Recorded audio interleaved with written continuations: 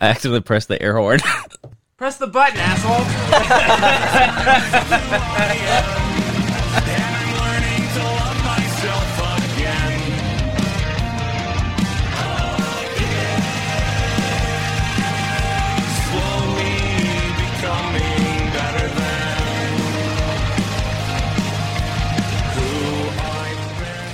I'm just gonna leave that in. I don't know. I'm gonna listen to it and see how it sounds, but I accidentally pressed the air horn in the beginning. If you heard it, then I left it in. If you didn't hear it, then sucker, you didn't hear it. Yeah. So, Goose said I can't tell you guys about my dream where I beat up an old man. No, you can tell. I mean, but I know my fan base. I know that they'll want to hear this. I'll know that they want to hear this. Okay. So I don't know what it was. Someone died, and that's a whole nother part of the dream. But anyway, it's already what I hate about dream stories. I'm walking around this parking lot with a shopping cart full of food, and apparently we're in like a huge recession or something like that. Like, so something bad happened where like people don't have access to a lot of food. And I know this because I had looked at my phone and saw a text from somebody where I was like, "Hey, do you have money for food?" And they were like, "No, I'm fresh out." And I was like, "It's okay, man. Take care of yourself." And he's like, "No, dude, I need money." Yeah, yeah. And you're like, "Good, bud. Take it easy." And I was sitting at the back of like my SUV. Do we pull out guns right now? Hold on. Oh yeah, this is my ESGA for this one. Emotional support gun. And I was like sitting at the back of this SUV, putting my food in the car, and like this dude who was apparently my neighbor in my dream shows up. And he kind of looks at me and walks off. And then another guy who's like kind of an older dude but looks a little scrappy walks up and is like staring at me. And I know this guy. Like, I went to his house before.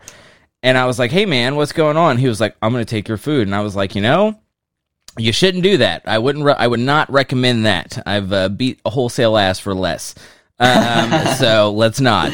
And this is a survival situation, old man. I will destroy you. Yeah. And you know that thing where like we see it when you get into fights when we were bouncers or whatever, but someone who doesn't know how to fight will tell you basically they're about to punch you by their actions. Always. They'll like they're about to do it and you're like, "Okay, here we go." So he did that, and I like... You're like, "Thank you for telegraphing that all day." So I like ducked, and I grabbed him, and I took him to the ground, but there was that dream thing where you can't punch very hard, and I was like, "God damn." So I just started choking the shit out of this old man. And you're like, "Luckily I can choke okay, fine." Yeah. And then you called and woke me up, and I was like, "Whoa. That's crazy." You're like, "I was just about to finish that old man off." Yeah. Yeah, I just had One Punch Man dreams. That's it. I rewatched One Punch Man season 1, and I'm gonna start season 2 because I never saw it. And my dreams were just power levels and people saying that's too powerful, dude, and then no, it wasn't. Yeah, yeah, not powerful enough, dude. It's classic. I've slowly been finishing the Cyberpunk anime Edge Runner. Oh yeah. Have you watched it? It is. No, I want to watch it. So I'm gonna watch it after I'm done with One Punch Man. It is so good. It is. It looks pretty badass. Dude, I don't watch anime. I'm sorry, everybody. I don't like anime. I do, but like it takes a lot for me to sit down and watch it. Because you don't read. That is not. What it's about. It's not correct. Incorrect. No. Your subtitles hater. Is that what incorrect. This is? Actually, when I was in school, I read tons of manga though, but I didn't realize they were so short. It's been a while since you went to school. Yeah, it's been a hot minute. But I read all the time. I read every day actually. Fucking reading right now, books, dude. Not books. No. Yeah, excuse me, mister. We need to go back to the old days where we just... Who gives a fuck? I can read on the internet and be fine. It's the same thing. Absolutely. Just because it's not a physical copy in my hand, eat shit. Fuck you. It's because it's not a fucking story that's told over a long period of time. The internet training is a totally different thing for your reading. Unless you read long-ass stories on the internet. I do, on Reddit. Or on your computer. Sorta, I guess. What? Some of the no-sleep stories are fucking long as shit. They're like 10-parters, dude. I forgot that's where you go. Yeah, I love no sleep. I'm super about it. But I love not sleeping. Says Brad. It's the great. Yeah, it's kind of like my bread and butter, to be honest. Yeah, I've been staying up super late every night. I just asked Naxton off camera if he would have would he rather have all of the free time to only be used to sleep as long as he wants, or he could sleep 7 hours and be rested as long as he goes to bed before midnight? And he just said he wouldn't. He just said he wouldn't go to bed. I wouldn't go to sleep. Like, Jesus Christ. I refuse to. I refuse to. I just saw a Reddit thing that said that it was a study. It was like the average time to go to sleep for someone is like 10 to 20 minutes. And I was like, it takes me like 90 seconds, maybe 2 minutes from dude. laying down to being asleep. I'm just forever. Out. That's awful. That is my ultimate hate. I cannot stand laying down and not being asleep. Dude, I swear I lose my vape like every 2 seconds. God damn it, Kyle. Give him back his vape. Yeah, what the fuck, bro? I just had it, man. I don't know. Move your knee a little. Yeah, Move your knee. That's what happened earlier. I couldn't find my kratom. My knee was just in the way. It'll show up eventually. I know it will. It doesn't have a choice. It's somewhere around here. If I didn't have a clutter personality, this wouldn't be an issue. It's here. I know it is. I put it somewhere. I feel like you're looking in the same spots over and over. Well, I haven't gotten up, yeah. So it really can't. It couldn't have gone anywhere. I haven't moved from this spot. I don't know what. Maybe one of your demon cats ran off with it. Dude, they might have, to be honest. I listened to our Teal Swan episode, the Colts episode. Yeah, I just wanted to listen to it. I hadn't listened to it in a while. And we recorded that when the war in Ukraine started. Yeah. And it was wild listening to that again. Because I like, who would have guessed that we would be where we are now with that war? You know, with the Ukrainians just like sweeping Russia out. Shout out to Ukrainians for beating the dog piss. They blew up the Crimean Bridge and the Kerch Strait. That was insane. It's like, oh my god! Can you imagine being Putin and like being like, yeah, I'm gonna go in on his birthday. I'm gonna go in. I'm gonna beat the shit out of these farmers and I'm gonna take their land and that's what it's gonna be.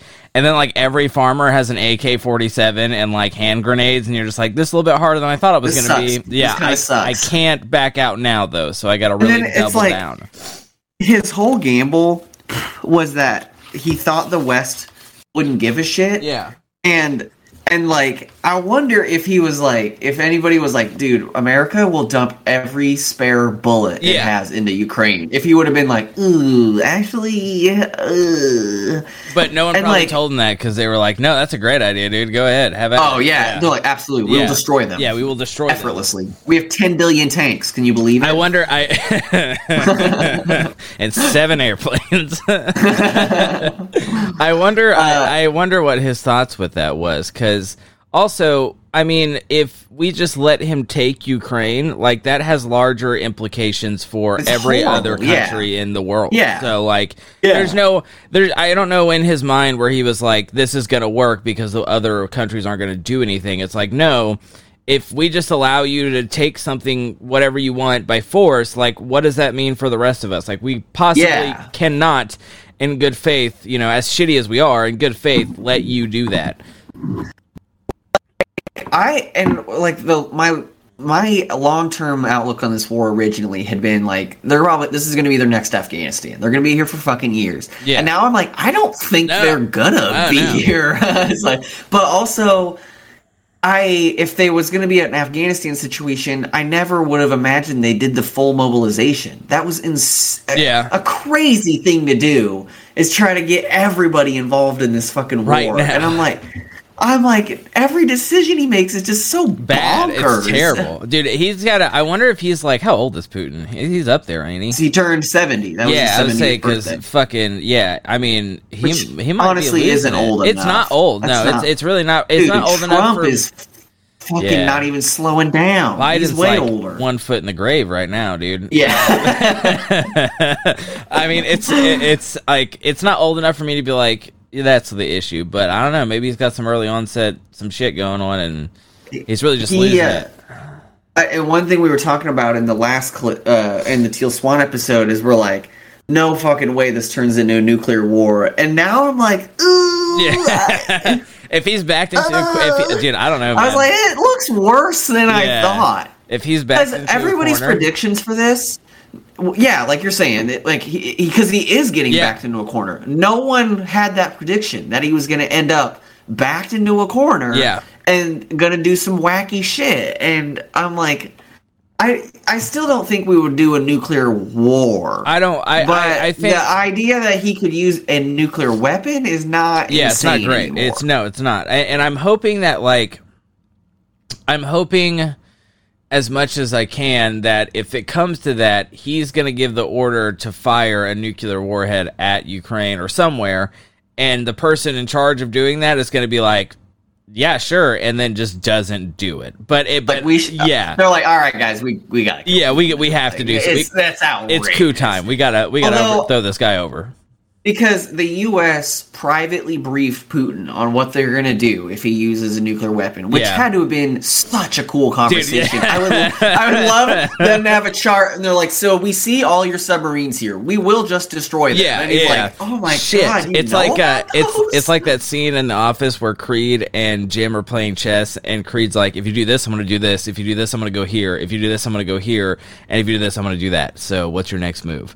Which is pretty much like the U.S. is like, we're just like, we'll turn your entire military into a glass parking lot. The chatter is that the U.S. would destroy the Russian Navy that is in the Bering Sea. They're like, we're going to destroy every single one of those things, which they can. Now that the Russians, they lost that cruiser to like one missile from Ukraine, I was like, there's no fucking chance that we would. Oh my God. One fighter jet could devastate the Russian Navy with one payload of ammo. That's it. Yeah. That's so true.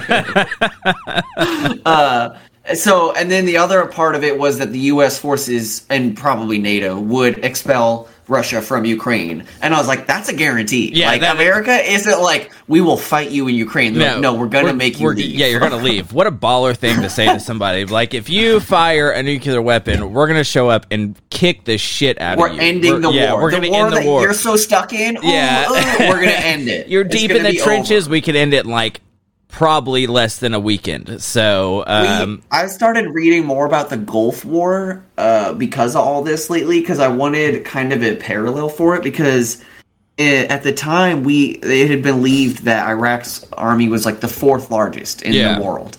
And so when the U.S. invaded, everyone's like, man, how's this going to go? Like, this is near peer. Like, maybe it'll be like a real war. And then it was over in like 3 weeks, and they're like, holy fuck. Goddamn. It was like how the world like kind of slept on America until World War II, and then everybody's like, oh my God, okay, shit. Yeah, it's like the Mormons, they just left us alone, and then we got turned into a problem. And then like the 90s came along, and everyone's like, well, everyone's got all the cool tech, maybe America isn't that big a deal. And then it's 3 weeks later, and they're like, all right, oh my God, holy mother of God.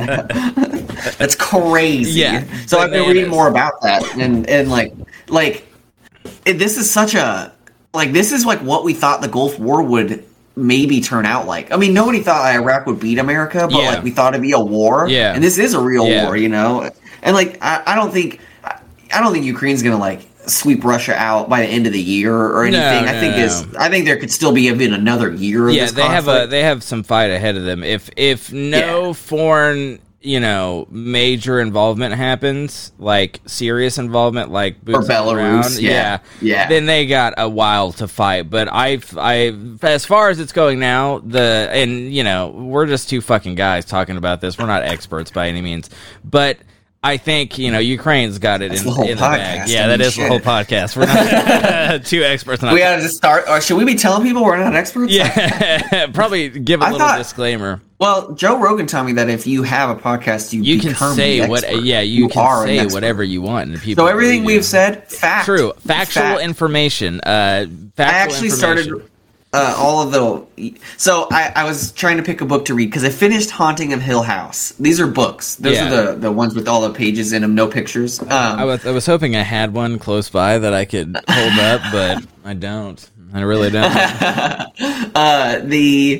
But I finished Haunting a Hill House, which was fine. It was okay. It wasn't really. It was kind of. I don't know. It was old, so it like didn't really scare me. You know, it was like it's kind of like almost Lovecraftian, and where it just like makes people kind of insane, and like that's what's spooky. And that didn't really spook me, but I was like, I need some. Like, it took me a long time to finish it because I didn't like love it. Yeah. So I was like, I need something that I like will be really hooked on to like really blast through. And I was gonna read this one called "It Could Happen Here," which is written like I think it was written in the 30s, but it was about like a fiction. No, It Could Happen Here something else. That's the podcast. Let me look up what it was called. But anyway, it's this book about like a Hitler's rise to power, but if it happened in America. Oh. And I'd had that in my list for a while, and on my Kindle, I was like, you know what? I don't want to read this right now. Yeah, it might not be the best thing to look at. That's too real. And then I had this other book on my Kindle. Oh, Robert. I already forgot the name. Oh, Swan Song by Robert McCammon. And it was on my Kindle, and I was like, all right, I'll check this out. And it's about a nuclear war with Russia, and I was like, ooh, all right. Even worse. I was like, but I decided to read that one because I love books about nuclear war. And I was like, I know I'll blast through this, but I was like, this is also a thing that could happen. And is a very real thing. Yeah, a little too close to home. But it was written like back in the 70s, and I love reading books about like nuclear wars, but written at different times because we have such different predictions. Oh, yeah. And they always talk about different countries that are involved. Like, books in the 70s talk about Lebanon way more. Lebanon is totally out of the global consciousness now. Yeah, it's all about Afghanistan and, you know, shit like that. We there's Iraq. This 9/11 documentary on Netflix. Fucking hell, I forgot what it was called, but it was weird dog shit. We've only remembered like one name out of 5 things we've talked about. It's like new, but it's like a limited series because that's what Netflix is all about now. But they had a dude who was Turning Point. That's Turning Point. Yeah. They had a dude who was I forgot his name. He was in the CIA, but he was basically like, he was like, I went over to Iraq and met with like basically talking about all the resistance fighting that was going on at the time and how he. Or the 70s? Like, when was he doing it when Russia was there or when America was there? It was when Russia was there. Or when the French were there or when the British were there. Well, yeah. It was when the Russia had invaded and they were fighting against Russians, and the CIA guy was like, yeah, man. He was like, I just went up to basically talking about like all the different resistance fighters, like Al-Qaeda, the Taliban, stuff like that, and was Mujahideen, the Mujahideen was the big one. He was like, I was like, tell me what you want, and they asked for it, and he was like, I gave it to him. He was like, in 2 days, he was like, they were getting their ass kicked, and he's like, in the weekend that I showed up, he was like, I had already funneled, like the director of the CIA was like, I will give you billions. I will give you billions of dollars. This is what other countries don't understand about American military. Like, Russia is struggling to resupply its soldiers. Yeah. Doesn't happen in America. No, Afghanistan was a side project for just the CIA. Mm-hmm. And they fucked up, like, the entirety of the war for Russia. Yeah. They're like, we'll fly it over in a weekend. Fuck it. I got 6 planes full of... Exactly what it was, because he was like, I'm going to give 6 C5s full of explosives to the Taliban. Because he was like, sure. He was like, the director of the CIA told us, that he will give me billions. He will fund me billions. He was like, one guy. He said one dude. He said billions, and he was like, he said he will give me as much money as I want to go over there and supply these fighters. So he was like, how much money do you need? $1 billion? 7 billion, 10 billion. He was like, I went over there in a weekend, and in that weekend, we had all these fighters supplied with like AK-47s. We had, Stinger missiles en route. Like, I was like, holy fucking shit, dude! Like, that's one of the scary things about the United States is like, we spend a lot of money on our military, like enough to where, like you said, the CIA can have a pet project and be like, here's $1 billion, like, and destabilize a nation, dude.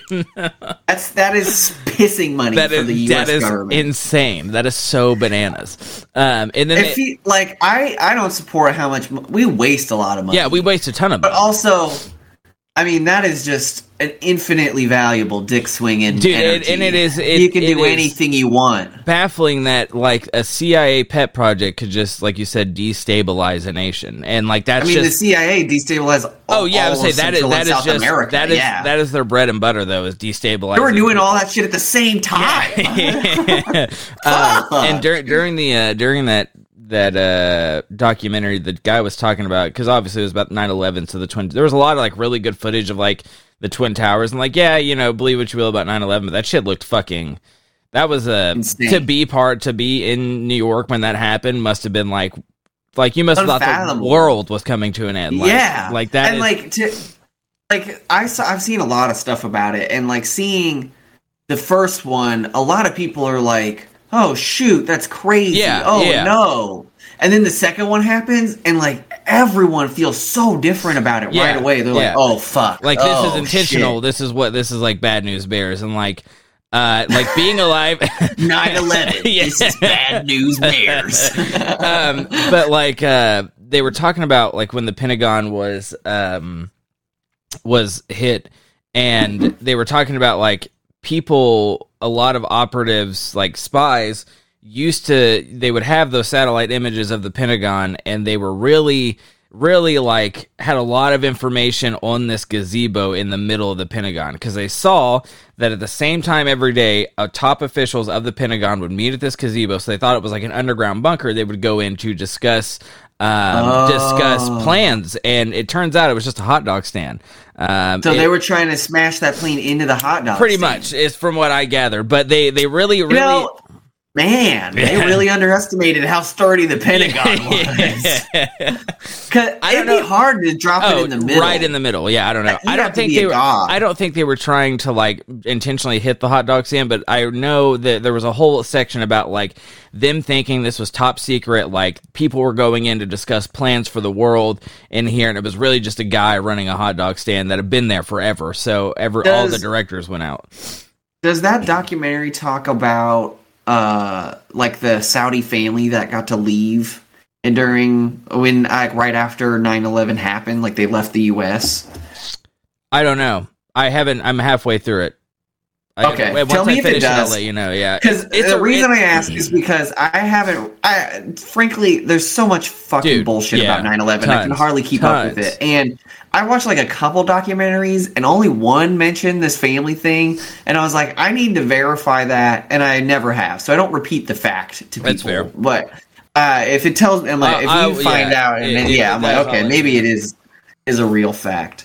Because I don't even know what you're talking about. Okay, cool. Has 9/11... I guess I don't know how they're setting it up. So, like, has the attack happened? The attack is... So, I think what was left off was the attack has, like, just happened. Like the Pentagon's been hit, and they got... Oh, okay. They've got a bunch of... then it would be maybe in the next couple episodes. They got a bunch of, like, first-hand accounts of people, like, you know... Like, one lady, like, who was... I can't remember if she was a major or something like that, but she was in the Pentagon when it got hit, and they had to like get a bunch of people out and shit like that. But dude, like, I mean, being in that situation, like, what do you like? I'll never forget reading about the dude who worked at the towers in the 95 or 94 bombing, the first attempt, and ever since then, because I think he was former military, he was like super convinced someone was going to smash a plane into 9/11, and he was like an office manager, so we always like drilled his team of people on what to do if something bad happened in the towers, because he was so rattled from the explosion. And then when the fucking buildings hit, he got everybody out of there. Dude, everyone. A smart guy. I was like, damn. Because they talked and I'm about... like, what a specific weird thing to be super stuck on and then be right about. A good intuition you have to like... Because they talked about... the first guy who bombed it. Excuse me. And they had captured him, and they were flying, I think, in a helicopter, transporting him somewhere to be fucking, you know, be kept. And they were flying past the Twin Towers, and the dude in the helicopter said, you know, told the guy, look, see, they're still standing. And the guy was like, if I had more money, they wouldn't be. And yeah, I was like, oh, Jesus Christ. Yeah, god damn. I remember one of the documentaries mentioned, it really stood out to me. It was why I remember it forever. But he was like, security was so lax that day, they could have probably got AKs on the planes. I was like, oh my Jesus God. Christ. Can you imagine? Pre-9/11 airplanes were so different. You could do it. Like, no wonder fucking drug trafficking through the airports. Back then, if you brought your gun to the airport, they'd be like, bruh. And you'd be like, bruh. Like, why'd you I didn't know that? you were cool like that. And then they just let you take it on there. All right, silly. Just take the magazine out. It'll be fine. Yeah. Take out all your bullets. Yeah, you'll be okay. It's okay. Yeah, I can't Don't even put the mag back in Yeah, there. I can't even imagine a pre 9/11 airport. No, Like, I never flew on a plane. Me before neither. Yeah, 9/11. me neither. I think the first time I flew on a plane was like 2002 or something like that. And so First time I flew on a plane was 2013. Wow. I was on my way to Fort Benning, Georgia. Actually, I would have been. Yeah, maybe 2003, but yeah, around there. Yeah, they flew us from OKC to Chicago, and then we got to. That was when you were joining the military. Yeah. A lot of big firsts for you. Yeah. They're like, you're gonna travel the world, and then they just put you on an airplane, and you're like, wow, this is incredible. But I was also I'm no longer a Podunk, Oklahoma boy. But we got to Chicago, and we were like in a group of people that day, and they were like, "Oh, your terminal's on." I'd never been in an airport, so this one guy is a little older. He's leading us around. Because he's also on his way to Fort Benning. But they got to this airport and they were like, oh, your gate's on this side of the terminal or whatever. So we started going and we got there and they're like, oh, the plane already boarded. We can't let you on. But this other gate might be able to let you on because they're going to the same place. So we were running this big ass fucking airport, and I'm wearing goddamn cowboy boots. And I'm fat, and so we're like running across this airport, and we get there, and they're like, the army's gonna be so hard. Yeah. And so we get there, and it was like, and they were like, they wouldn't let us on, so we had to stay in Chicago for a night. And so they gave us all these meal vouchers, and we got a bunch of food in the hotel. And one of the guys was like, "Let's do my favorite pastime," and we were like, "What is that?" This is back when, I don't know if it's still around, but Backpages, you remember that? It was like a place where you could Backpages was like darker Craigslist. Like you could go and get escorts. Oh and yeah, stuff like that. yeah. So my buddy was like, one of my favorite things to do is go on Backpages and just say the most off the wall shit to these people advertising themselves. And so he would text them and be like, "Do you do group rates?" And will you role play the Lion King with me and stuff like that? And it was quite the time. That's funny. But and then we got to Georgia the next day and slept for 9 hours on the airport floor because the bus to take us there wouldn't be getting us. And I was still fat, so I got targeted in basic training, which was a good time. Hold on. What'd you do? Getting a weird rattle from you, but it was only when you were talking. Try to say some more stuff. That's weird. A rattle. What's it sound like? Yeah. It's like when you're talking. Sounds fine to me. Okay, well maybe it won't pick up. I don't think so, because it's picking up my mic and it sounds fine, and it's picking up your mic well. There's a few times where you'll glitch out a little bit, but it's not anything super serious. Okay. Who's going? I'm gonna go first, but also in basic training, we had a run. Oh yeah, we had a run to our barracks. So you go to processing, and it's 2 weeks of bullshit, and you not being able to do anything, and it's the worst time ever. I'd go through basic training twice if I didn't have to go through processing. And they showed up at they made us get all our stuff at 3 a.m. and sit outside, and then all these giant trucks rolled up with drill sergeants. And I had my bags, and I was running to throw it in the truck, and I tripped and fell in front of this Haitian drill sergeant, and he really just grilled into me, dog. And then we got down to the stage. Fat kid running in his cowboy boots, falling down in front of you. Yeah, we got to the staging area, and our senior drill sergeant was teaching us how to march or whatever. And some kid was like, that senior drill sergeant's gonna be fine. We don't have to worry about him. It's the other guy. And this dude who wasn't talking, Drill Sergeant Slayton, he was right. Drill Sergeant Slayton was the worst. but we had to run to our barracks, which is like a mile away. I'd never ran a mile in my life, and the whole time, and I did it. I like, my legs were just on fire, but I did it, and the whole time in my head I was like, you cannot fall. If you fall out of this run, you will be a target the entire time you were here. So I was able.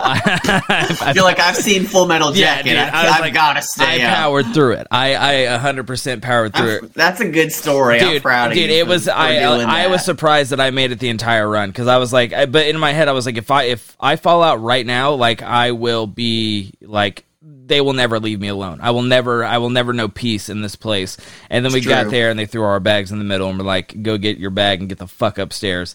But You're it's like, true. Oh. Dude, we made it. I was like, let's go, dude. But I kept my head. The entirety of your experience was like all the difficulty was here, and it was equal to just that run. Yeah, that run was your everything. Exactly. and it worked, because I kept my head down. Like, majority of basic training, I kept my head down, and like, I didn't get in trouble. Like, they didn't fuck with me. There was one time that I caused everybody to get in trouble, and it was me and this other kid, and we were at the long distance shooting range, and afterwards everybody was stacking their weapons in these weapons teepees.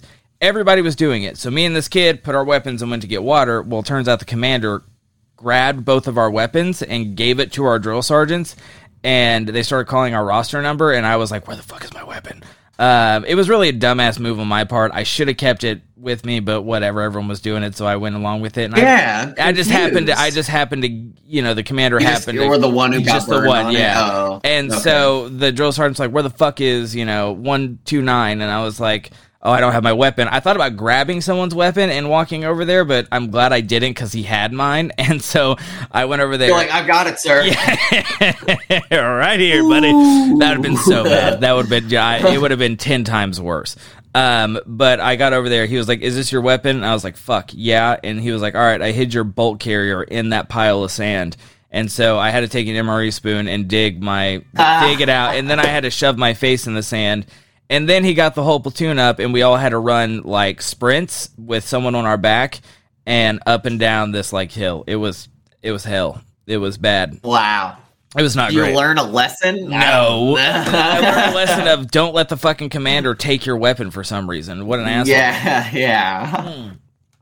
I'm going to go first because my laptop is dying and I don't want to go grab the charger. Okay. So we're starting the season of cons. And frauds. Cons and frauds, baby. So today I'm going to be talking about India's greatest con man, the infamous Natwarlal. I think that's how you pronounce that. Natwrlal, Natwarlal. Sure. Natwarlal. I don't really mention his name a lot in this because I don't want to have to pronounce it a bunch of times. Natty W. Natty W. Yeah, there we go. So, all right. So, Natty W was born Mithilesh Kumar Srivastava in 1912 in the village of Bengra in Bihar, one of India's eastern states. So, there isn't much written down about this guy's childhood, but people who asked around his village about him to the villager said where he was born, said he was pretty average. Nothing really remarkable about him when he was a kid, but don't let that fool you. Everyone in that village is pretty rock hard about this guy. Really torqued about, Natty W. So they fucking love him. And like I said, though, pretty average kid, nothing really stuck out, was really into football and chess and, just regular early 1900s kid shit, I guess. I don't know. Yeah, he loved a hoop. Yeah, a ball and hoop and stick. Yeah, exactly. Huge fan. So, our boy gets his first taste of that sweet, sweet con life when he's a young man, thanks to his neighbor. So his neighbor would basically send him on runs to the bank to deposit money and shit, and like that was a job that he had for him, and so Natty W realizes, like, hey, if I forge this guy's signature, then they'll let me withdraw monies from his accounts, no problem, because this was before PIN numbers and stuff like that. And that's what he did. If you could forge a good signature back then, you could get whatever you wanted. I don't even think it needed to be good. Yeah, honestly. They're like, yeah, okay. Mm-hmm. Sounds good. So, That's amazing. Yeah, it's crazy. Back then, a kid could go pick up codeine at the grocery store. He could go get some fucking cigarettes for his mom, and he could just make a deposit at a bank at 9 years old. Yeah, I would say like walking home with all that shit. Yeah. Amazing. So our old chum was withdrawing money from this dude's account on the regular, and so he's taking money from this dude's account. Excuse me. And this guy kind of gets wise to it, realizes his account is thousands of rupees with overdrawn, and is like, that little son of a bitch. But before the feds could swoop in and scoop our little rotten soldier up, he flees to Calcutta, and while he's there, he's like, you know what? I might as well go to school. And he gets his bachelor's degree in commerce, which is basically like a business degree here. So after graduating, he tries to go the straight and narrow. He really does his best to be a law-abiding citizen. That's not a joke. I know we like to say "psych" when we do stuff like that, but it's true. He did. He's like, all right, just one quick. That's I'm done. So he starts a cloth business, but it doesn't quite pan out how he wants it. He tries working as a broker for a while. But it wasn't bringing in the money he wanted. So he's like, fuck it, you know what? It's balls to the wall time. Let's go. So he starts his professional criminal career around this point. So, all right, economy, I'm out of options. Yeah, I tried.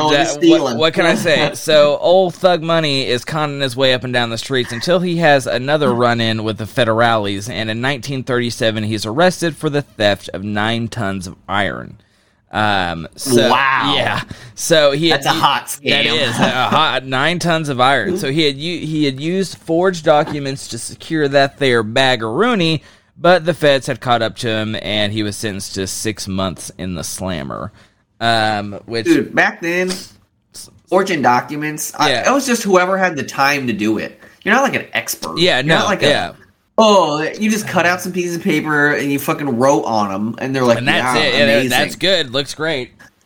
Like they're talking about like in the 40s, people are trying to escape war places, and they're like, I'll forge you some papers. I'm like, you need ink, right? That's all. That's ink and paper, bro. That's it. Yeah. Those dudes weren't even looking at those papers. They were like, "Yep, that's good," and then threw it back. Sounds good. Yeah. There's never been a picture of you ever. No one's ever seen it. Back when you could just be a different person. Go to the next town over. Get a haircut. Yeah, get a haircut, shave the beard. You're good. So, homeboy eats that sentence with no issues. No short. How long was the sentence? It was only 6 months. For 9 tons of iron. Yeah.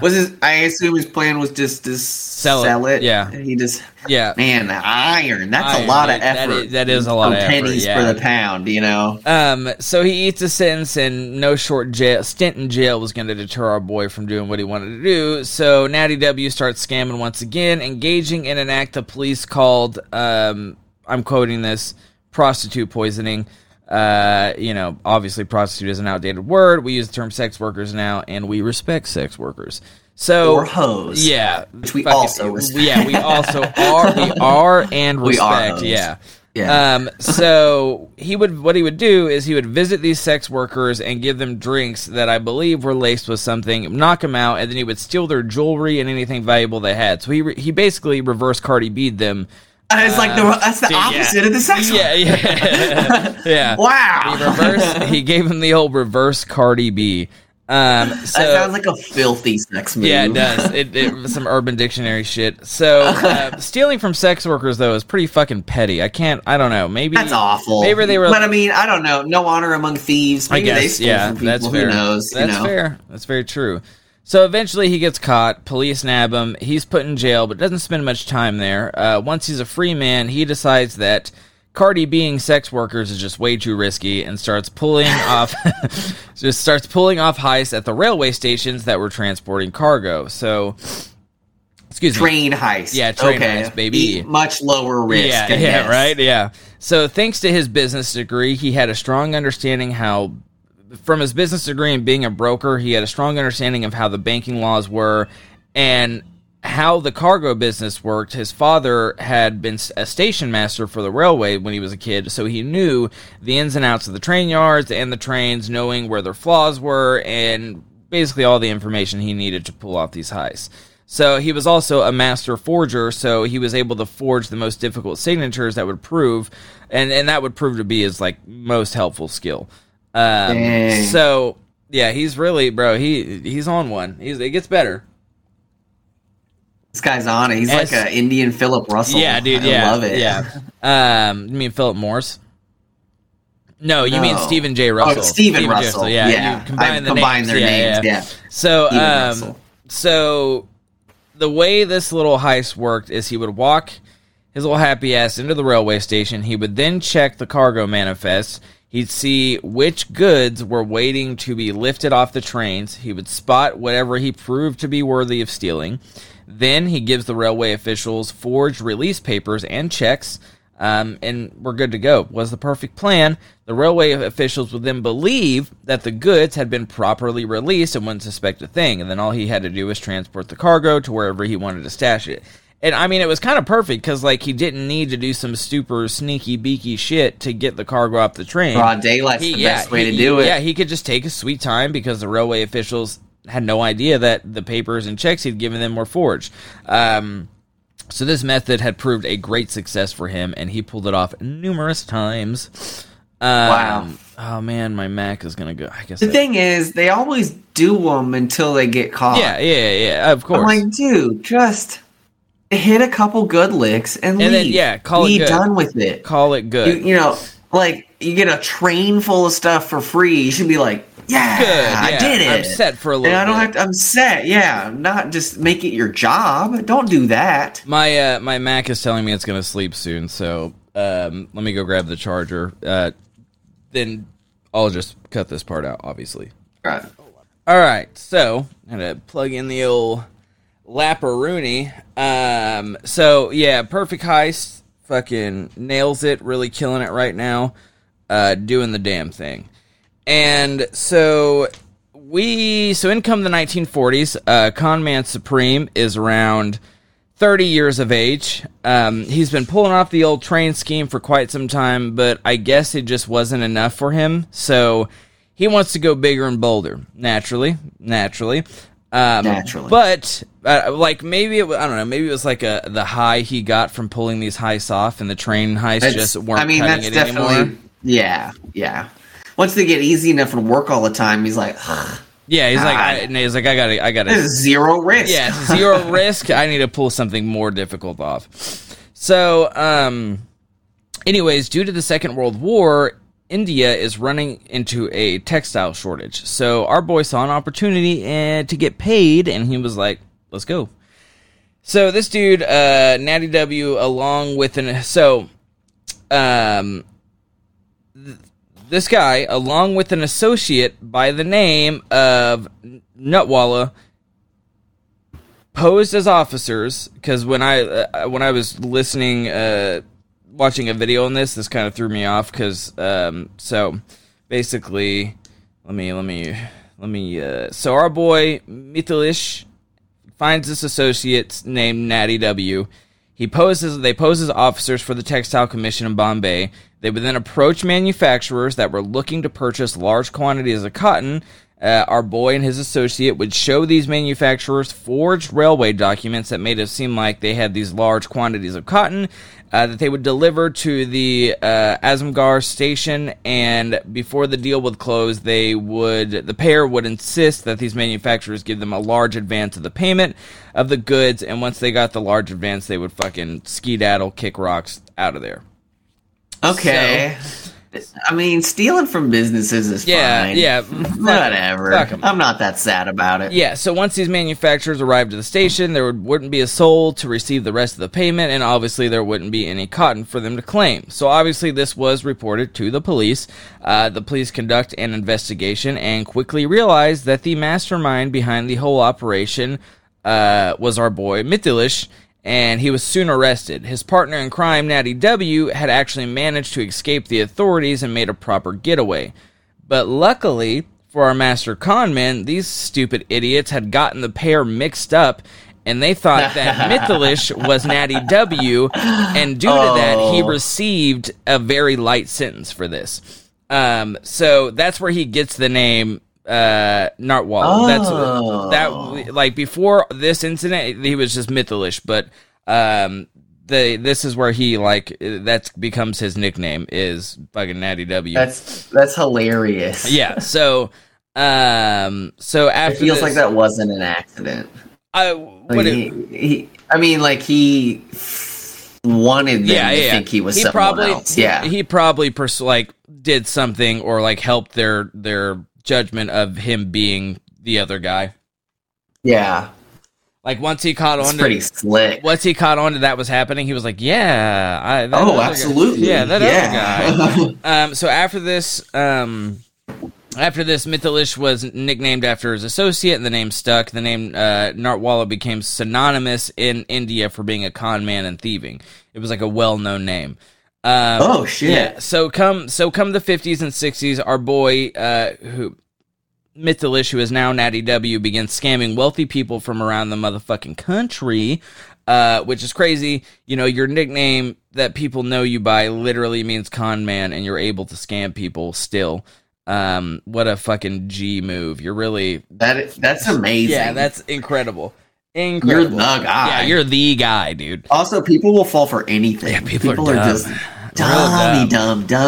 Yeah, so our boy rents this super nice house, it's really beautiful. It's got a very lavish interior. It's got all the bells and whistles. And he begins portraying this very luxurious, wealthy lifestyle, name-dropping these important and successful people in casual conversation like they're his fucking chums. And he's doing all this to his potential victims, obviously, so they will fall for his cons and believe his ruse. Sorry, I had a burp. So he was really, truly a master of his con man craft. Absolutely. Each scam was planned well in advance, every single minute detail carefully crafted to ensure he saw a very good payday. So one of the reasons that Natty W was solidified in the con man hall of infamy was due to his, quote, selling of multiple famous Indian monuments. This fucking man, such a classic, classic. Scam. This man could, it really is. This man could sell sell water to a fish. I'm telling you.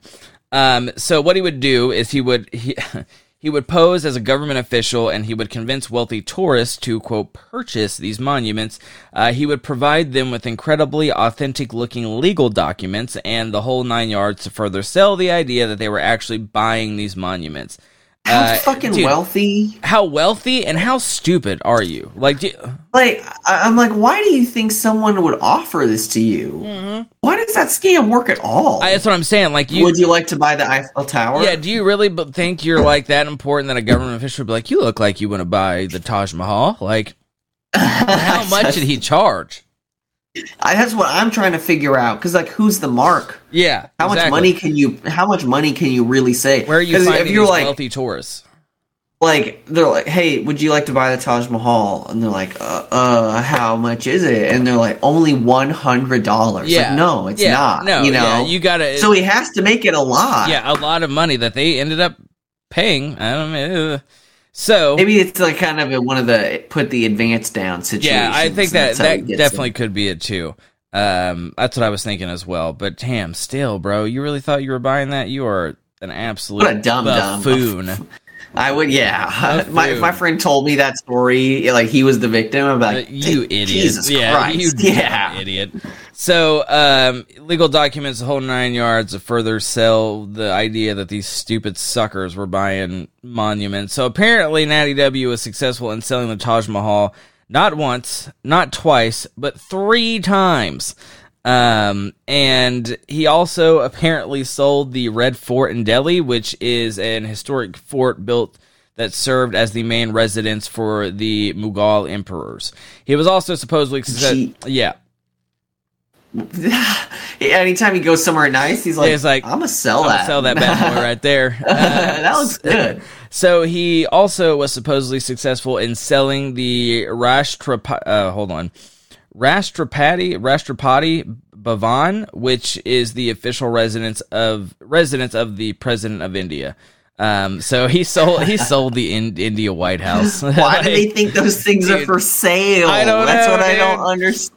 Like the government doesn't want anywhere to put the president anymore. It's like, sorry, it got foreclosed on. So if you want it, the we're in peril. Doesn't the government own it? Like that is baffling. Yeah. So Another that I thought was hilarious is that he supposedly managed to sell some sucker India's Parliament House, and we even went as far as to throw the members of Parliament in as part of the deal. So some buffoon believed that he was purchasing basically India's entire government and was like, they're all part of the deal. They'll do whatever you say, buddy.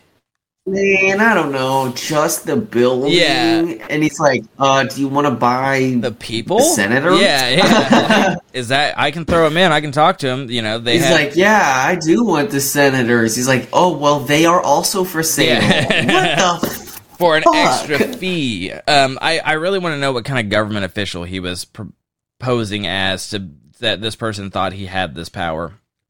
So another reason our boy is so famous is due to his absolutely legendary prison escape in 1957. So apparently he's sitting behind bars and he's like, you know what? I'm good on all this. I'm about to head out. And was this before or after the monument selling? I think the way it was put in the video, I don't know, because it kind of like this section was after they talked about the monuments, but it kind of sounded like he had done the monument selling all throughout his. That's what I was thinking. I was like, he's kind of all over the place in those stories. So exactly. I think so anytime he moves to a new place, he's like, yeah, I'm just, I don't know, sell a quick monument. Sell a quick monument. We're gonna call it good, and it's gonna be great. Hold on one sec. Let me look something up real quick. Great ISKCON. I want to cite the video that I watched because the guy did a really good job. It is called The Extraordinary Life of India's Greatest Conman and Escape Artist, and it's by Forgotten Lives, the YouTube channel Forgotten Lives. Did a very good job. Shout out to him. He killed that video, so huge represent. Anyways, so he's like, all right, you know what, I'm good, I'm about to head out. And he enlists the help of an accomplice, and he manages to get the outfit of a sub-inspector smuggled into his cell. From my understanding, an SI sub-inspector is what they're called. From what I understand, it's a low-ranking officer in the police force in India. So they're like, from what the description I read, it was like they're the lowest-ranking officer that has command over a group of policemen. So anyways, he gets this uniform smuggled in, and his next step was getting past the prison guards that guarded his cell. So nothing that a little briefcase full of money couldn't handle, and he changes into his uniform, hands the money to the guards, and makes his way to the prison gates. So the guards at the gates see him in this uniform, they salute him, and they let him through, and he strolls his happy ass out of prison. His accomplice had arranged a vehicle to pick him up just outside the gates. Natty W gets in the passenger seat, and he is gone without a trace. And to make it even more G-Thug money, those prison guards that thought they were getting a real nice payday ended up opening up the briefcase only to find out that it was stuffed full of old newspapers. Really got their ass, dude. Really got him. Really got him. Wait, so the people that helped him, right? He scammed them too? So the accomplice that helped him get the uniform, he was like, that's like his partner. He didn't scam him. But the prison guards, for them to turn a blind eye, he handed him a briefcase full of money, which is just stuffed full of old newspapers. Come on! Really, yeah, it's kind of scummy. Scummy. I'm like, dude. And I know, at that point, just give him some money. Something, yeah. And I know he's got to at least have like a fortune amassed from selling monuments. Yeah. So I know. What the fuck? So, like I said, our sweet baby boy has amassed a very impressive fortune thanks to his, being such a ballin' con man. Now, he wasn't one of those dudes who kept his wealth a secret. He was quite the contrary, actually. He was very well known for sharing his wealth with the less fortunate. So basically what he would do is he would return to the village that he grew up in, and he would treat the entire village to like a grand feast. And he'd give poor families money so they could survive. He would give away clothes, like really expensive cars and goods and stuff like that. And after doing this, cool. Honestly, he seemed like a decent dude who just didn't want to fucking work. At least he's spending it. Yeah, on cool shit. Yeah, and so after he would do this, he would vanish without a trace, because in reality he was still a wanted man with the federales looking to arrest him in 8 different states across India. So, during this man's life, he was arrested and convicted a total of 9 times. But each time, he'd find a way to break out of prison. In one instance in particular, he was convicted of like 14 different crimes in the state of Bihar. They handed him a nice little 113-year sentence, but that didn't deter our little con man from his plotting and scheming, and he ended up breaking out of prison. But throughout Natty W's life, he only served a total of 20 years behind bars. Like, through his entire life. That's a lot, though. But this was spanned out in, like, his entire life. Like, he didn't... Yeah, you know, I mean, Stephen Russell's in prison forever. Yeah, forever. So... I mean, the guy...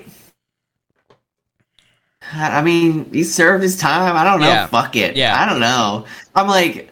You know, he spends 20 years in prison, but, like, prison's probably the worst. Yeah. But, like, he's not working a job prison. in there. Yeah, I mean, I don't know. I don't know if their prisons are worse. I mean, American prisons are fucking horrible. Yeah, and you also don't hear a lot about India prisons. Maybe then no one ever goes to prison in India. I think this story proves quite the contrary. Yeah. Is that the end of it? No. Oh, shit. I told you, there's more shenanigans. So... He only served throughout his life a total of 20 years in prison, which is still, you know, quite a bit amount of time. But for how the length of sentences he was getting, peanuts. That's all it was. So, in 1987, police had apprehended our man, but they had no idea who he was, and I forgot what he got arrested for, but they didn't know who he was. But then it was revealed that he was the infamous Natty W. And prior to this arrest, he hadn't been seen since 1979 after escaping from the clutches of authorities while being transported to a trial in Bombay. Wait, wouldn't he be like 60 something? Yeah, he's like, yeah, he is. I think he escaped at 60 something. Oh, it gets better. Hold on. So prior to this, he hadn't been seen since 1979 after escaping the clutches of the authorities from being transported to a trial in Bombay. So after this escape, police had believed that Natty W. They believed that he was dead. They didn't think he was still alive. But here he was in police custody, a 73-year-old man, but still very alive. So he manages to evade authorities once more, and he's finally arrested for the last time in 1996. He's 84 years old. Oh my god! He's 84 years what old. Loser arrested the 84-year-old. There's like you can see a picture of it, and like there's 2 police officers, and he's like got a little he's like hunched over and has a cane, like they're like, we did it. Yeah, we got him. We got his ass, boys. So he's 84 years old. Another violent criminal off the streets. He's a frail old man, and police believed that they had seen the last of Natty W's daring escapes, but boy, were they fucking wrong. So June 24th of that same year, he's being transported from the prison to a hospital, bound to a wheelchair. But somehow, he manages to make a daring 2-wheeled escape while at New Delhi railway station and is never seen again. What? Dude, I know. In a wheelchair. The guard who's like, I'm so the police, fired. Dude, the police just, I'm like, how do you let a man in a wheelchair out of your sights? Like, he's not fast, but whatever. Okay. I mean, you're like, did he take the stairs? Yeah. Nope. You know? This place isn't even ADA accessible, or even wheelchair accessible. How do you get out of here? Yeah. So, Natty W. dies in 1996 in Ranchi and was cremated by his brother. Or at least that's what he wanted authorities to think. I was like, no way. In 2009, Old Boy's lawyer had come forward with a statement saying that Natwala had died the same year and requested that more than 100 charges be dropped. 2009? Yeah. So faking your own... He was 97? He lived in... Wow. Dude, yeah. That's better than working. Dude, I did 20 years of prison to live his life. Yeah, Fuck for real, yeah. And I'm sure he still had tons of money saved up. And you keep going in and out of the clank. Eventually, you just run back into the homies. Goddamn right, like, exactly. What's up? We're back. What's going on? So faking your own death is an absolute certified G move. It is, dude. I almost did I guess no, that would have been. I'm like, did Steven Russell like read about this guy? That's like, dude, there's a lot of similarities here. Yeah, yeah, a lot. So in Notwalla's native village, the people have erected a monument where his house once stood in his honor because he was loved so much in his village. He is the most infamous con man in India's history, and even has a Bollywood movie made about him, which is an absolute bitch in honor. Bollywood movies are the tits. Yeah. If you've never seen a Bollywood movie, go watch it. Let me look it up real quick. Not. That's so nuts. That guy cannot be stopped. No, dude, he was an absolute force to be reckoned with. I mean, and every police officer involved, just so terrible. criminally useless. Terrible. Just terrible. Let's see.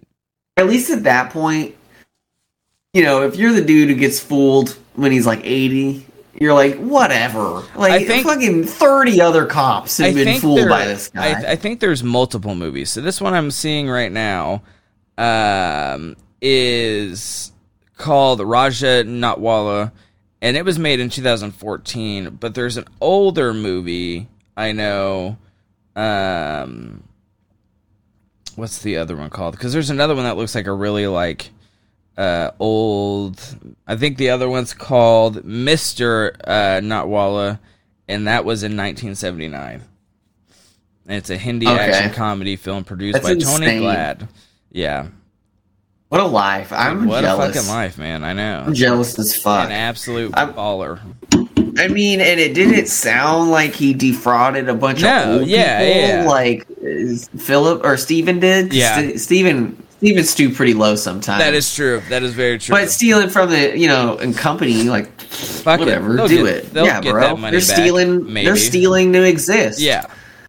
Man, I'm jealous as fuck. That's so cool. Are you ready for mine now? Yeah, let's hear it. Okay. We, of course, didn't say rate, review, download, subscribe. Rate, review, download, subscribe. You know the drill. Email us, DM us. Yeah. Let's see. So, yeah, when I started the season, or when we came up with the idea for the season, my mind went to, like, easy stuff, like Steven Russell, Scientology, Charles Ponzi, But also, I was like... this season was also recommended to us by a couple fans as well. That's what started the conversation. But what I really wanted to do when I thought of this was like 19th century, early 20th century, and just like yours, dude. Yeah, it's the best time. We've covered it extensively, dude. How lit it is at the turn of the century to be a scumbag. Yeah, you could do anything you fucking wanted, bro. Anything you want. Just look at the LA police. They conned a lady into just taking some random kid they didn't want anymore. Amazing. Incredible. Amazing. Incredible. We had, the Cult season 5, episode 3, which was I Love You, Philip Morris. Season 7, episode 1, which was a RuneScape episode. Yeah. And season 11, episode 5, Firefest, are all good episodes we've talked about that cover frauds and cons beforehand. Excuse me. Hold on. Got to get the coffin out of the way. Can you hear me? Yeah, I can hear you. All right, yeah. So the sources for this one were New England Historical Society, Hoaxes.org, Discover Magazine, Martha's Vineyard Times, and CPRO Systems, which was a gold recovery website, which I'll tell you about. Okay. But anyways, so this story starts in 1896, which you already know it's going to be a banger. Absolutely. When Reverend Prescott Ford Jernigan, a Baptist pastor from Connecticut, approached jeweler Arthur Ryan, who he'd met in his churchly duties, with a brilliant idea. Jernigan had come up with a way to cheaply extract gold from seawater with a device called the gold accumulator, a technique revealed to him in a heavenly vision, which was actually a fever dream he had while he was suffering from typhoid. Dude, hell yeah, let's go. That's a good start. We started whole religions like that. Dude. So he offers the jeweler Ryan a test, and if he likes it, he's like, I need money. We should start a company. Yeah, naturally. The device itself was this wooden box with holes in it to allow the water to pass through, and inside was this pan of mercury with a special secret ingredient, of course, that had a current running through it via wire and a small battery. It worked by the electrified mixture sucking the gold metal out of the water. You lower it into the water, leave it up or in there overnight, pull it up in the morning, and you get gold. Gold, baby. Gold. And to honor the test, Jurgen said he wouldn't even be around for the test. He's like, you take this, fucking try it out, I'll come back, you tell me what you think. And the thing is, at the time, it's not like so crazy, because they had discovered, and it was a big deal at the time, in the 1870s, that there was gold in seawater, which they estimated to be about a grain of gold per ton of seawater, which is not a lot, but there's a lot of water in the ocean, so you get billions and billions of dollars back. And back then, anything was possible with enough grit and moxie. True. So you just, had to apply some subjugated labor and some steam engines, and you're ready to go. The calculation in the 1870s stated that there was 65 milligrams of gold per 1 ton of seawater. But then in the 90s, the MIT did a study. The 1990s, the MIT did a study, and they found there was 1 single gram per 100 million tons of ocean water. Yeah. So our heart was in the right place, but there wasn't actually a ton of gold in there. There it is. Ryan does a proper scientific test on a wharf in Rhode Island in February 1897. Gets a couple of his buddies together to sit in a little shanty at the end of the wharf, and they lower the accumulator into the water and sit over it, and they wait together overnight. I mean, that's science. Yeah, that's what you gotta do, yeah. That's what you gotta do. So when they brought it up in the morning, they see bright gold flakes embedded in the mercury mixture. Oh. They went and got it appraised, and it was about $4.50 cents of gold, which now would be like $130. So that's not awful. Crazy. Yeah. But some gold. Very reasonable amount for a little device. And Ryan is stoked, because Jernigan said he could build 1,000 of these within a year. They're like, that's crunching those numbers. Yeah. So much money. $4,500 a day. So Ryan, Jernigan, and a group of investors eventually found the Electrolytic Marine Salts Company and start an accumulator factory in Lubec, Maine. Or Lubec. I didn't look that up. Yeah. This site was chosen, A, because it's far away. People can't steal their precious accumulators. There it is. And B, there's a huge tide variation, which Jernigan insisted was important. And I think the idea was it would be submerged for a while, and then the tide would go away, and you could pull your gold out then. You don't have to keep picking them up. That's a lot of labor. Okay. Yeah, they're thinking about it. It's a real company. I mean, yeah, it's as real as a company can be, I guess. I mean, they've got, it's kicking off. Yeah. So they also open up an office in Boston, because it's a business. Nice. In only a few months, they have several accumulators that are generating about $150 of gold a day. I mean, not terrible. Not terrible. They want to expand the company and their production, so they decided to publicly offer shares of the company. Okay. Initial float was $33 a share, and it was only weeks of after news gets around, and there's only like 7 companies who invested in back then anyway, and so the share price rises to $150. God damn. Fast. Basically the GameStop of its generation, bro. The squeeze, baby. So there is enough gold. This is a quote from the Electrolytic Marine Salts Company pamphlet that Jernigan wrote. There is enough gold in the waters of Long Island Sound to pay off the national debt and leave a larger gold reserve in the treasury than the government has yet possessed. That is quite bold claim. Quite the bold statement. He's like, simply just in this lake we'll have enough gold to fund America. Which it isn't even like accurate, I think, to the calculations that they had, but whatever. So by 1898, so about 2 years in, the successful company has raised $1 million, which is actually a lot of money. Yeah, it's like $34 million. You said 1968 or 1898? 1898. Okay, $1 million. That's they're sitting on a chunk of change. Did you? They had over 200 accumulators and 100 employees. Did you convert that to today dollars? Yeah, it's $33 million. Damn. Now. Damn. Yeah, that's a company. Yeah, that is a company. You can get a company started with $30 million.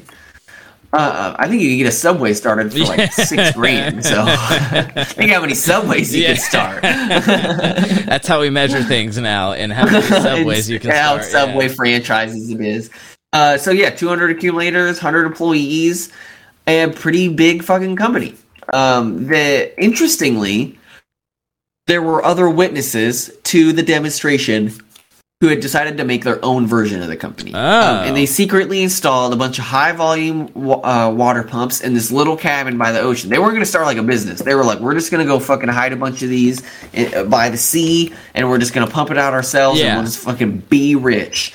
And by 1898, the place that they stored all the pumps was already being advertised as a nice cottage to stay in, and there was no more hints of the company anymore. It seems that the scheme didn't work out. So they were missing the magic sauce. Yeah, Something was wrong. I like where their head's at, though. They're like, fucking, I'm not going to give this I'm not going to give this money. Fuck that. This is the 1890s. I'll just steal it and go make my own. What, copyrights, patents don't exist right now? Just move into the woods. Cops can't find you there. So the company is chugging along. Things are going great until July of 1898, when Jernigan disappears, along with a mysterious assistant named Charles Fisher that very few people had interacted with. It was discovered that the two had fled to Europe with fake names, and the accumulators stopped working. They just stopped working? The accumulators don't work. So what's the scam? What's the scam? These guys are gone. The jig's up. Company's done. Something's up. How do they do it? Are they putting their own gold in there, or what's going on? They're putting their own gold in there. Oh, shit, yeah, dude. But how do they do that? What about the test? I don't know. What about the test? So, tell me about it. Mysterious assistant, Fisher, was a trained diver. And during the first accumulator test, he swam underwater from shore in a diving suit in February in Rhode Island. God damn. Found the accumulator and swapped out the mixture for his own that contained the gold flakes. Oh. Later, as they had the things going, he used the money that he'd raised from investment to buy gold bars, and then he'd take them up the river and be like, look, this is how much gold we have. A ton of gold. And so this is one part that I was there was some different reporting on, because the Martha's Vineyard newspaper has some of the original documents at the Martha's Vineyard Museum, and they claimed that that Jernigan and Fisher had talked about this idea before, and Fisher had almost died doing it, so they cleverly inserted into gold the mercury samples before they were valued. But that doesn't make any fucking sense at all. I was like, there's too many, like, what's that called with the police, with evidence, when they, like, chain of custody. Oh, okay. There's too many obvious chains of custody where like, you couldn't possibly sneak it in. Yeah. And the author of the article that I was reading noted that the manuscript source that they referenced was from someone involved, written 30 years after the fact, and they say maybe he was totally wrong. And I kind of think he was. Yeah. I don't think that guy knew what was up, and I think he was wrong. I think the only way to do it. Yeah, exactly. Want to be in the only way to do it is sneak the gold in when people can't look at it, you know? And so once they secured the funds to increase the number of accumulators, they're like, oh shit, this is that's a bunch of money. And they decide to fuck off because they can't keep this game up forever. They're going to have to swim so much gold into the ocean. And they fucked off with the cash at the time. They only were able to take about 200 grand, which is about $7 million. Yeah, that's still good amount. They were never caught. No shit. They were never caught.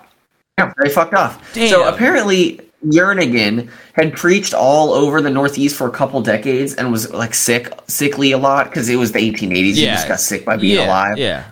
And low on funds, and he felt appreciated for his work.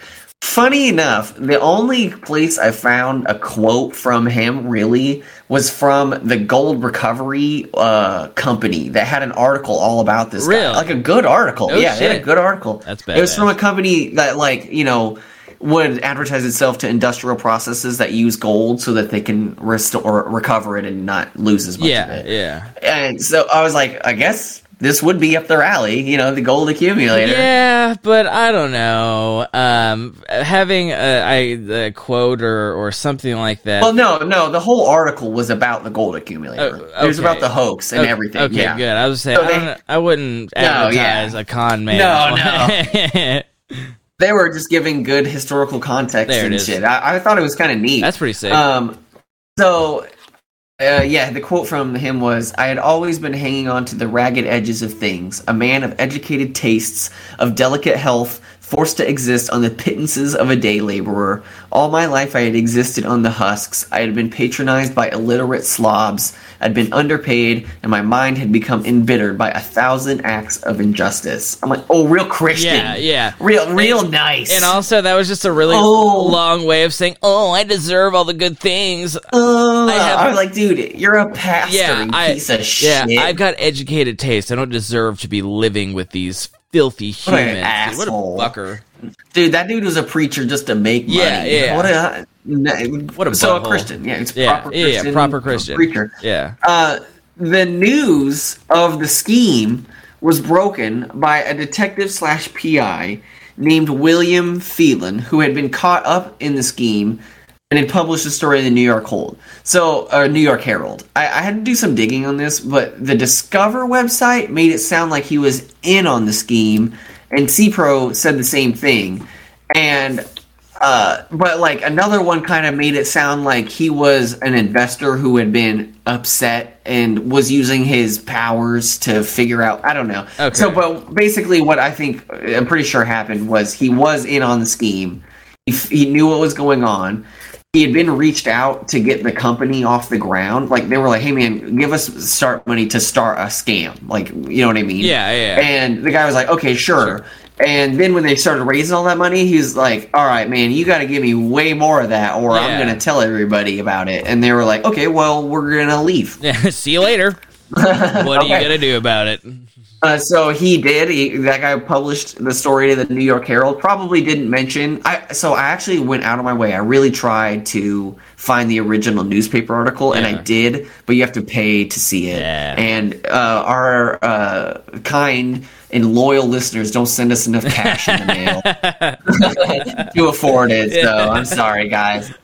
But I don't think he mentioned that he was a schemer. Yeah, I think that was discovered. It's probably something he left out of the article because he probably, yeah. He was like, I don't want to be. I'm exposing this. I don't want to be a part of it. Yeah. It's like those bastards stole your money. They stole all your money, and I had nothing to do with it.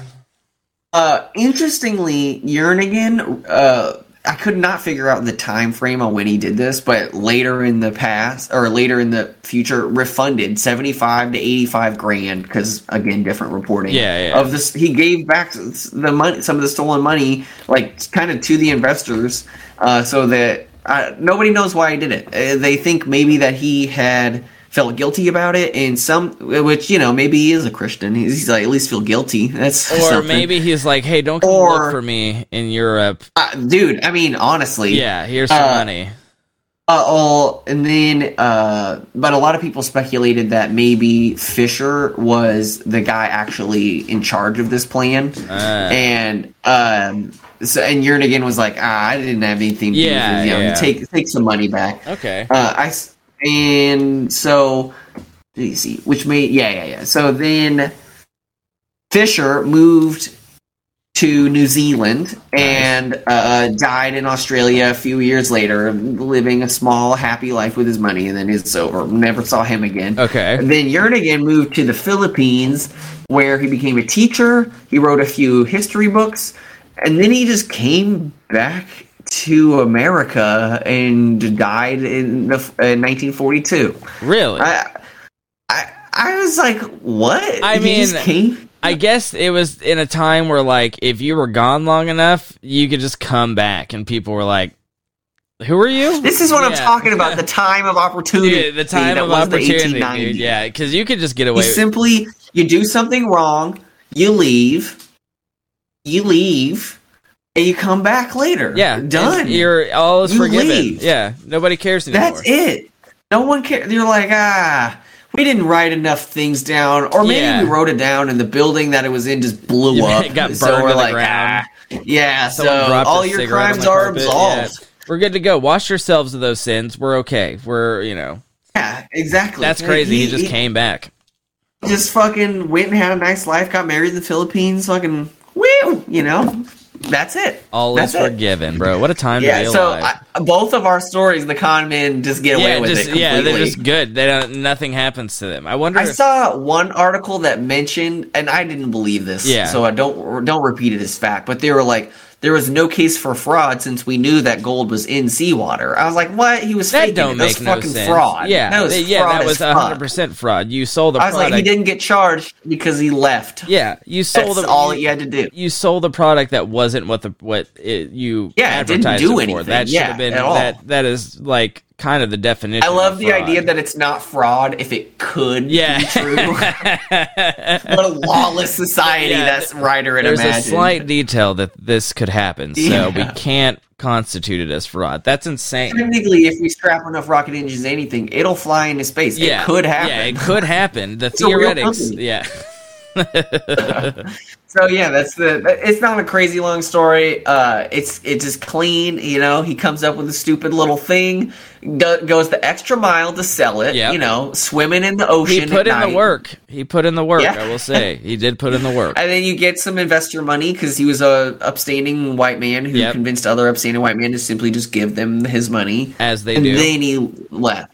What was really funny was I think the C-Pro Systems article described how he sent back the $75,000, and he's like, investors only earned 36 cents on the dollar. And I was like, bro, you can't. What? It's not an investment anymore. It's a scam. It's a scam. It's a full-blown scam. It's honestly incredible that he got they gave 75,000 back. That's insane. I wonder how he sent that money back. Like, I would and the reason people think it's him, or that he wasn't in charge of it, was because he probably had to spend some money to get out to the Philippines or whatever and live and be alive. Yeah. But 75,000 was probably his half. Yeah. They took 200 grand. So that is Charles a lot. took That is a lot. So like he did give almost everything back. So I'm kind of like, well, I don't know. I think, it sounds like he kept enough for him to like live a comfortable life, and then was like, all right, I'll give the rest of this back. But also, because $25,000 back then is still like $1 million. Yeah. So, and he sent that back while he was overseas, wasn't he? I wonder, like, how do you send that amount of money? I mean, back? honestly, I think what I would do is, I don't know. I would I was going to say I'd hire someone. They'd have to be a real business. Yeah. Like, I don't know. Someone, there's probably courier services, but I would want someone to carry it. I would never send it in a package and never put it in mail. No, yeah, exactly. That's what I'm saying. Like, someone is going to fucking have that strapped to their body the whole time. That's an incredible, I don't know. Sending that much money back in the day. Like kidnap someone's child and say, if you don't do it, you'll never see them again. And then you know that they won't steal your money. That's true. That's true. That's another con. You've already conned. You might as well go the distance. Might as well go the whole distance. That's crazy. So I wonder how many. What? I wonder how many of these stories are going to end with the con man getting away. Dude, I know. Your guy did go to prison. He did go to prison. For 20 years. He did. He did. So, a bunch of times. Yeah, but these guys just fucking washed their hands of it. Swept their hands of it. Yeah, we're good. We're gone. Good.